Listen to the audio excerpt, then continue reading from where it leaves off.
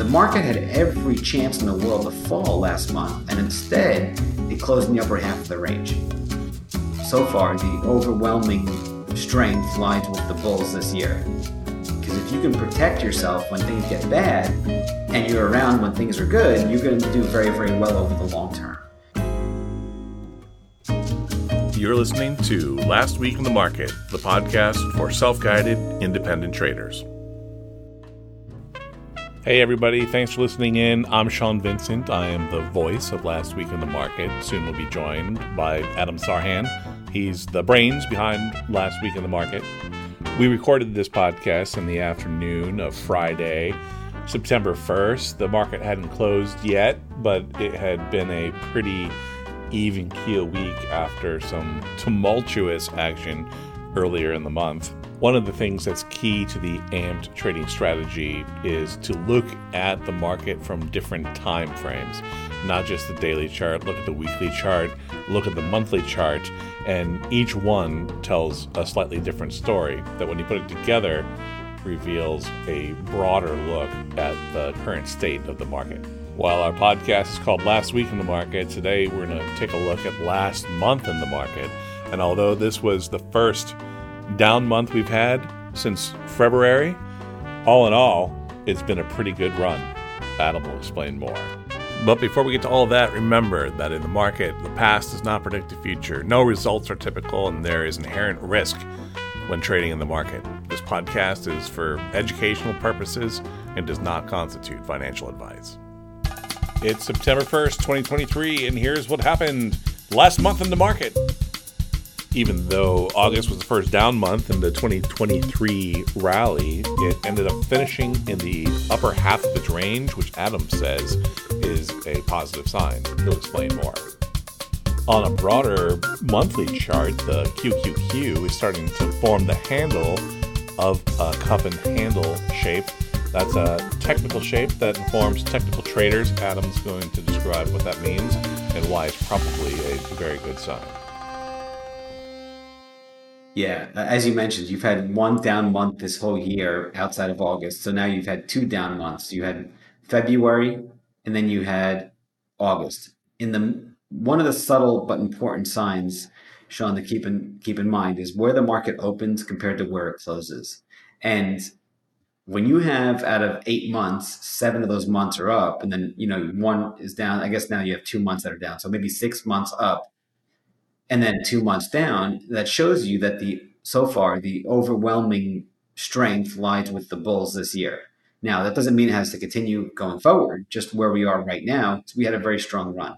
So going back to that close and open scenario on any time frame, daily, weekly, monthly, quarterly, annually, where the market opens is important, but where it closes is more important.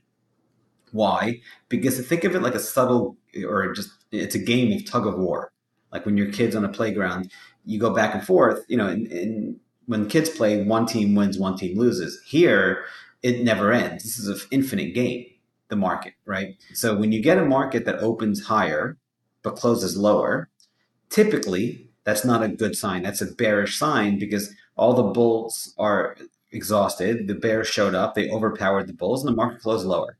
Now, the opposite's also true, where you open lower, like what happened in August, and then you close in the upper half of the range, or actually up on the day, the week, the month, whatever the time frame you're looking at. So last month, what happened in August was you open lower. The NASDAQ 100, if you look at the QQQ, it went down to 354 and change, and then it closed at 370, almost 378, 377.99. And it opened, the month before, it closed at 383. So from 383, you close July, you wake up in August, about 2 weeks later, you're at 354, and then you rally back in the last 2 weeks of the month, and you close at 378, more or less. Okay, that's a strong close. The market had every chance in the world to fall last month, and instead, it closed in the upper half of the range. So what does that tell us? It tells us a few things. Number one, when you step back and look, if 6 of the last 8 months are up, you step back and look at the action over the last several years, you can see what's forming on the monthly chart is a very bullish and big cup and handle base. Now it just looks like a sideways mug, look, or like the letter U, and then a handle would be just a sideways digestion. So we had a very big rally after COVID. The market doubled in 18 months, which is not normal. And then in 2022, we pulled back, we digested that big rally, which is normal. And then in 2023, so far, we had a really just a strong advance all year, led by the big cap tech stocks, by the way, and semiconductor stocks. A few other areas led as well, like you had housing stocks acted well, some construction stocks. But for the most part, it's been a very narrow, area of leadership this year. But what's happening is you're paving the foundation with that big cup and handle base for a big explosive rally going forward. So think of it like a letter U and then a sideways little line that might be either horizontal or slightly drifting lower. And then eventually what happens, Sean, is that you get a breakout above the high of the handle, and then that paves the way for a new leg higher. Good. So the cup that you're talking about is kind of the month of August, right? We saw the low on the 18th, but now it's come back up, and we've had since then it's been kind of going sideways, and that's the handle. No, actually, I'm going to tell you further. The cup, if you step back and look, is really the entire rally before 2021 ended. That was the uptrend. So the cup began in early 22, and then it Okay. went sideways, bottomed in October of 22, and then it came up. The entire move in 2023 up until July was the right side of that cup. And now what we're doing is we're forming a handle. So the month of August and now the month of September are beginning the handle. And if we can take out and get above July's high, which in the NASDAQ 100, let's go ahead and look at it, would be 380, let's go 388 just for round numbers. That's going to pave the way for the market to pull back, to rally, all the way up to 408, which was the high back in 2011. And then if it takes that out, it's going to new all-time highs. And that would be very, very bullish. So again, you had a prior uptrend from post-COVID all the way up until the end of 21, and then 22 bear market was the beginning of the cup. The market bottomed in October of 22, but really went sideways for July, December, and then it didn't start taking off until January of 23. And then February was, like you said, a down month. March is when it really started to get going. Yeah. And then you rallied, March all the way up until July, and August you went sideways. So that's the cup, the big entire cup, and now we're forming the handle. Now the handle could last a few weeks, a few months, or even longer. We don't know. And the cup and the handle, that is a technical trader's term for that shape, and that is a good sign historically that you're more likely to go back up. Correct. So the way these patterns work, Sean, is nothing's 100% perfect. Right. Let's be very clear. And in the market, that is, I've yet to find. If somebody can find something, by all means, please let me know. For the way the market works is that by definition, the future is uncertain. Nobody knows where the market's going to close next week, next month, next year. Nobody knows. And if anybody told you with absolute certainty, they're just either delusional or outright lying to you. So what does that mean? How do you navigate an environment which by definition is unknown? Well, you do a few things. You study history. You study the way the market behaved in the past. You study human nature, and you study trends, because ultimately your job as an investor is to be a very good risk manager. And what does that mean? Is to pay attention to the downside, because if you can protect yourself when things get bad and you're around when things are good, you're going to do very, very well over the long term. So when you look at these patterns, they tend to repeat themselves over and over and over again. And it's not just in the market, it's all throughout life. Right? You walk into a crowded theater and yell fire, what's going to happen? People are going to run, irrespective of their language, their race, their religion, how much money they have in their bank, their education. It doesn't matter whether it was 5,000 years ago or 5,000 years in the future or right now. So that's a behavioral trait or tendency, right? You push somebody, you're going to get a certain reaction. So humans, human nature, that is, the markets are driven by fear and greed. That's the two fundamental emotions that drive the market. So we tend to see these patterns show up over and over and over again. Now, not every cup and handle or double bottom or flat rectangle base or what have you leads to a huge move, bull market or big move up. But just about every big move up began with one of these patterns that repeat themselves over and over and over again. And they're all outlined in the book in psychological analysis. You can go on Amazon, just type in psychological analysis, and you can pick up a copy of the book and see these illustrations. There's bullish patterns and there's bearish patterns. So the reason why we follow them is because if this market's going to race higher, you now have precedent.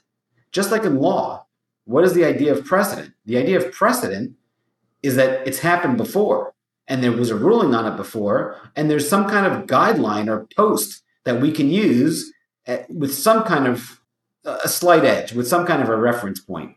And that's what these patterns do. They give us a reference point.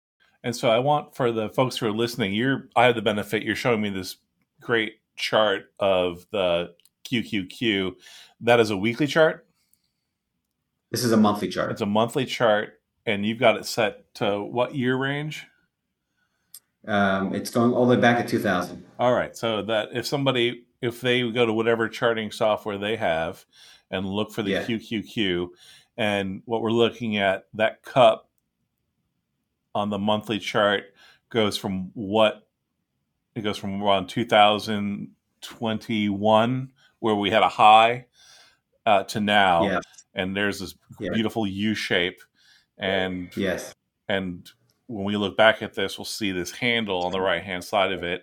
And then time will tell if that breaks up or does something else. But what I heard you say is that although the cup and handle doesn't always mean that we're moving up, most times when we've gone up, there's been a couple handle before it.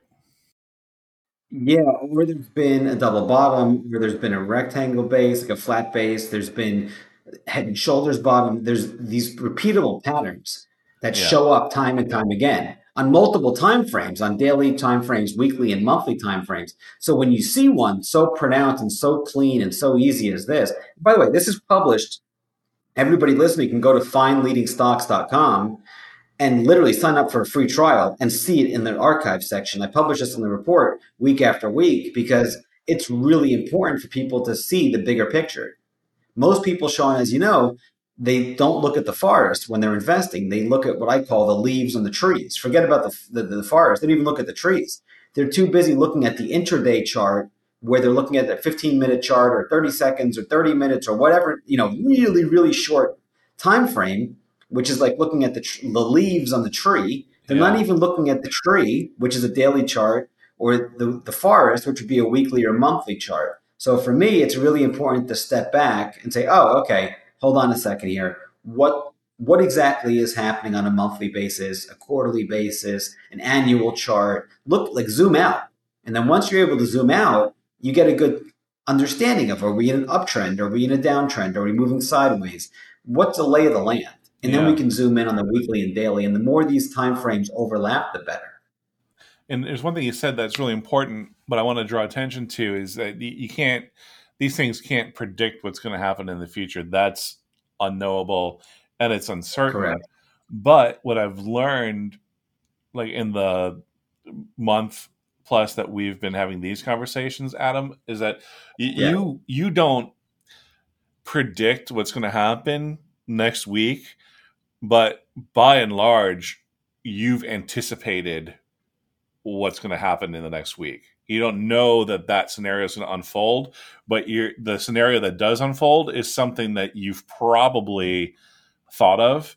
And with your amped investment trading strategy, you're managing risk accordingly based on the things that you can anticipate. Does that make sense? Well, that's a really good point, Sean. So I don't know what I'm eating for dinner tonight, let alone where the market's going to be in a week, a month, a year from now. I don't have to be very successful in this business. What you do need to know is historical precedent. And you do need to be able to anticipate with some kind of positive expectation that what you're doing makes sense and that there's a rhyme and reason to it. So by anticipating, think about it. A great example is you play a video game against a kid who's 15 years old. The kid spent hundreds of hours, if not thousands of hours playing that game. They can anticipate the turn or where the bad guy is going to come out or whatever. And if I play them, there's no way that I have a chance to play them and win because they've spent so many hours. They have the experience, the knowledge, the expertise in that video game to beat me. There's a really good movie. I haven't seen a good movie that I really recommend in ages, but I just saw when I took my kids and my wife and a few other families to go watch this movie. We went to go watch Gran Turismo. Gran Okay. Turismo is a video game. If you haven't seen it, it's a phenomenal movie of grit, of perseverance, of what's required to be successful, even in the market, even though it has nothing to do with the market. But it's about being successful, about winning and perseverance and so on and so forth. I'm not going to say anything more. It's a really good movie, but go back to the market here. The kid who played the video game ultimately became, it was a race car game, ultimately drove professionally and raced against other major race car, like professional race car drivers. Now, I'm not going to go anymore because I don't want to spoil the movie for you. I strongly recommend watching it because it's a really good movie about perseverance and success. But take that same experience and apply it to markets. This kid who spent thousands of hours playing that video game could anticipate the turns and what may happen, not with 100% accuracy, but with an overwhelming amount of accuracy, better than the drivers who were not as experienced could do. So that Mm, anticipation of knowing where the turn is coming or what's going to happen to the car that's and the or edge. where the bad guy is coming out, yeah, is powerful. Interesting. And when I worked with you on the book, we drew all those shapes, right? And it's one Yes. thing to see them and to draw them, but I think you really have to set up a practice of watching the market on a periodic basis. A weekly basis is nice.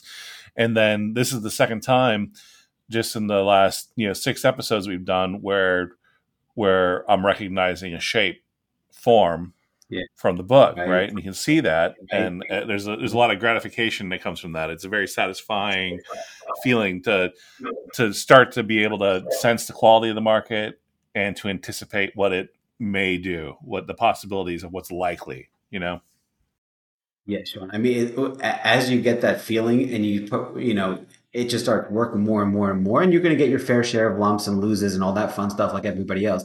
That feeling of gratification just amplifies. It goes to the moon.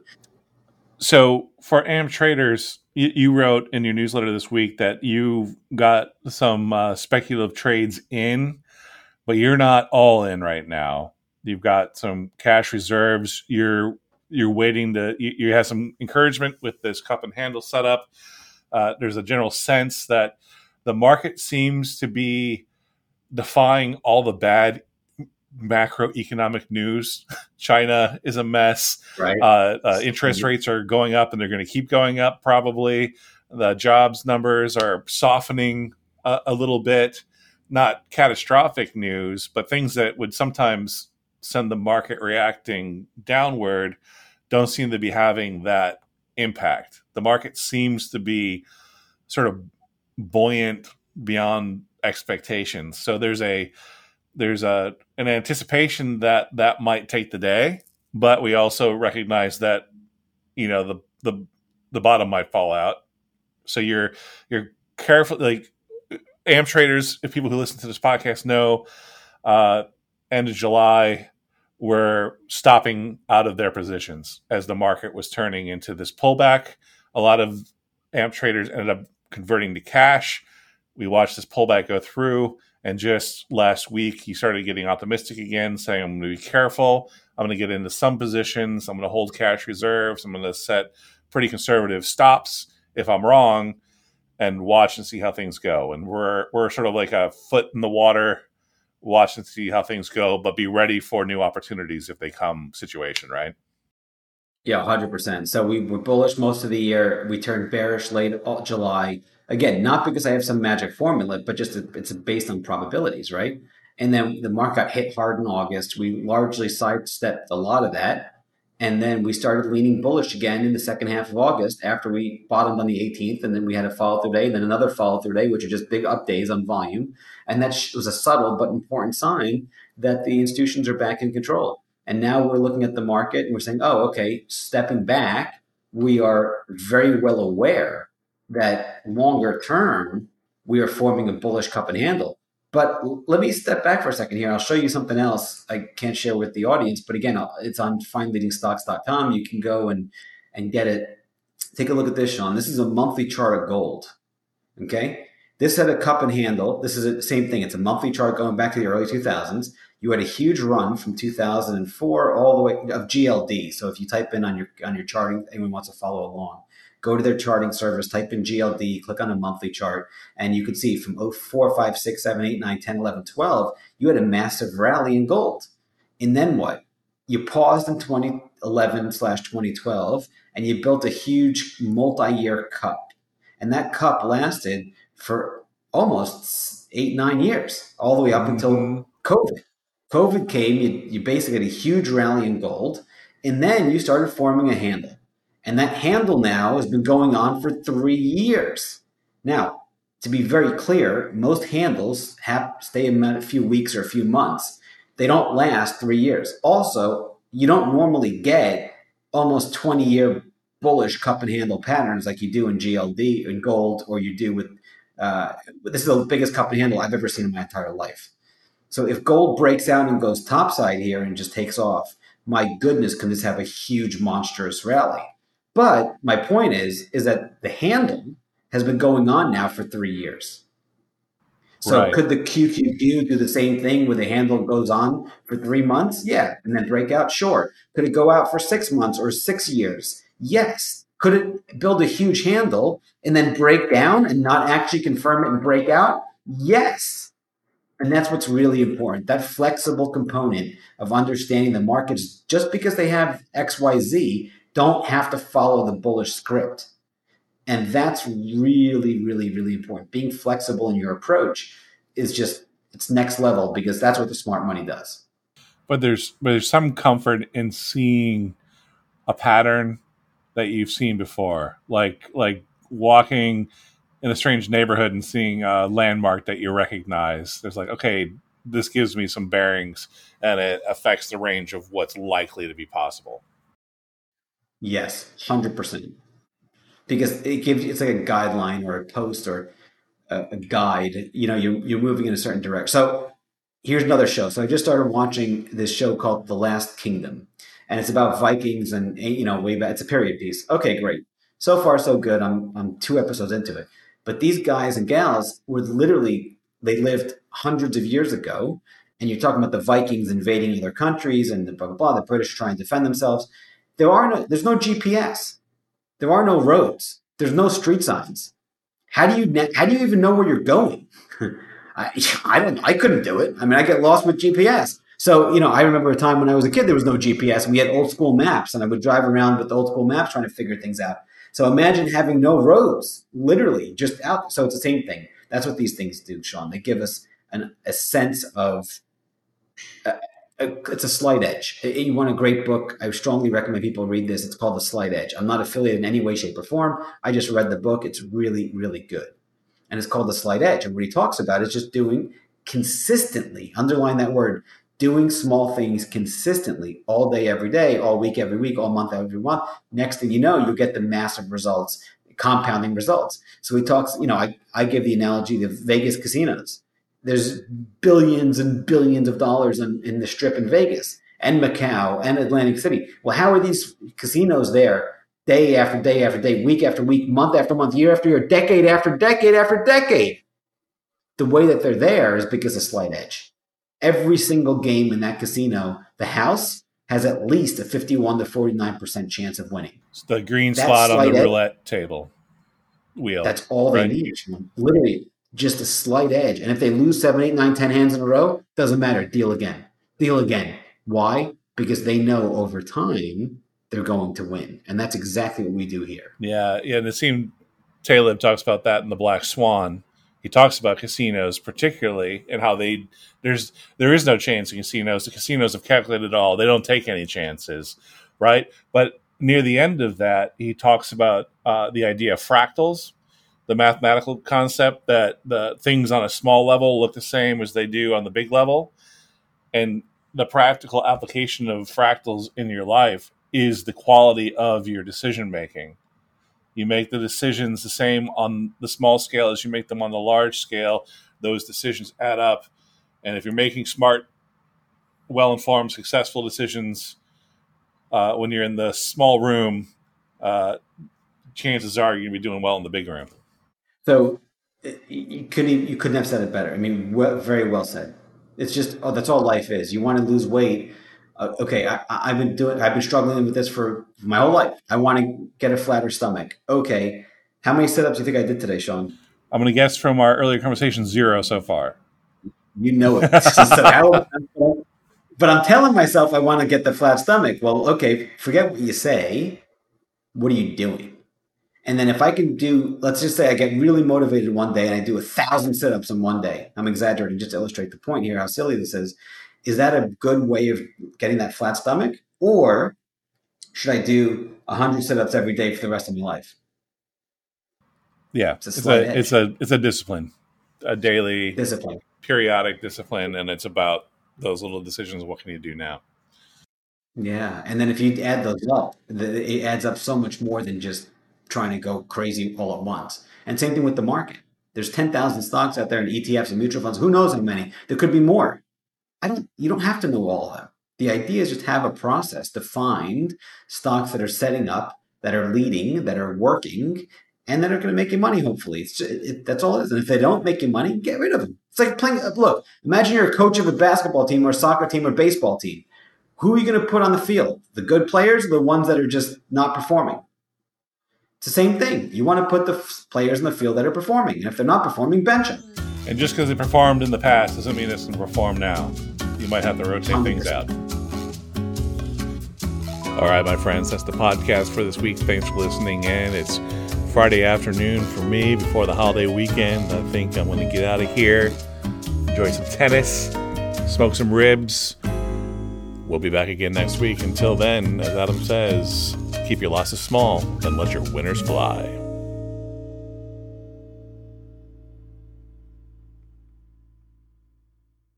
How many sit-ups do you think I did today, Sean?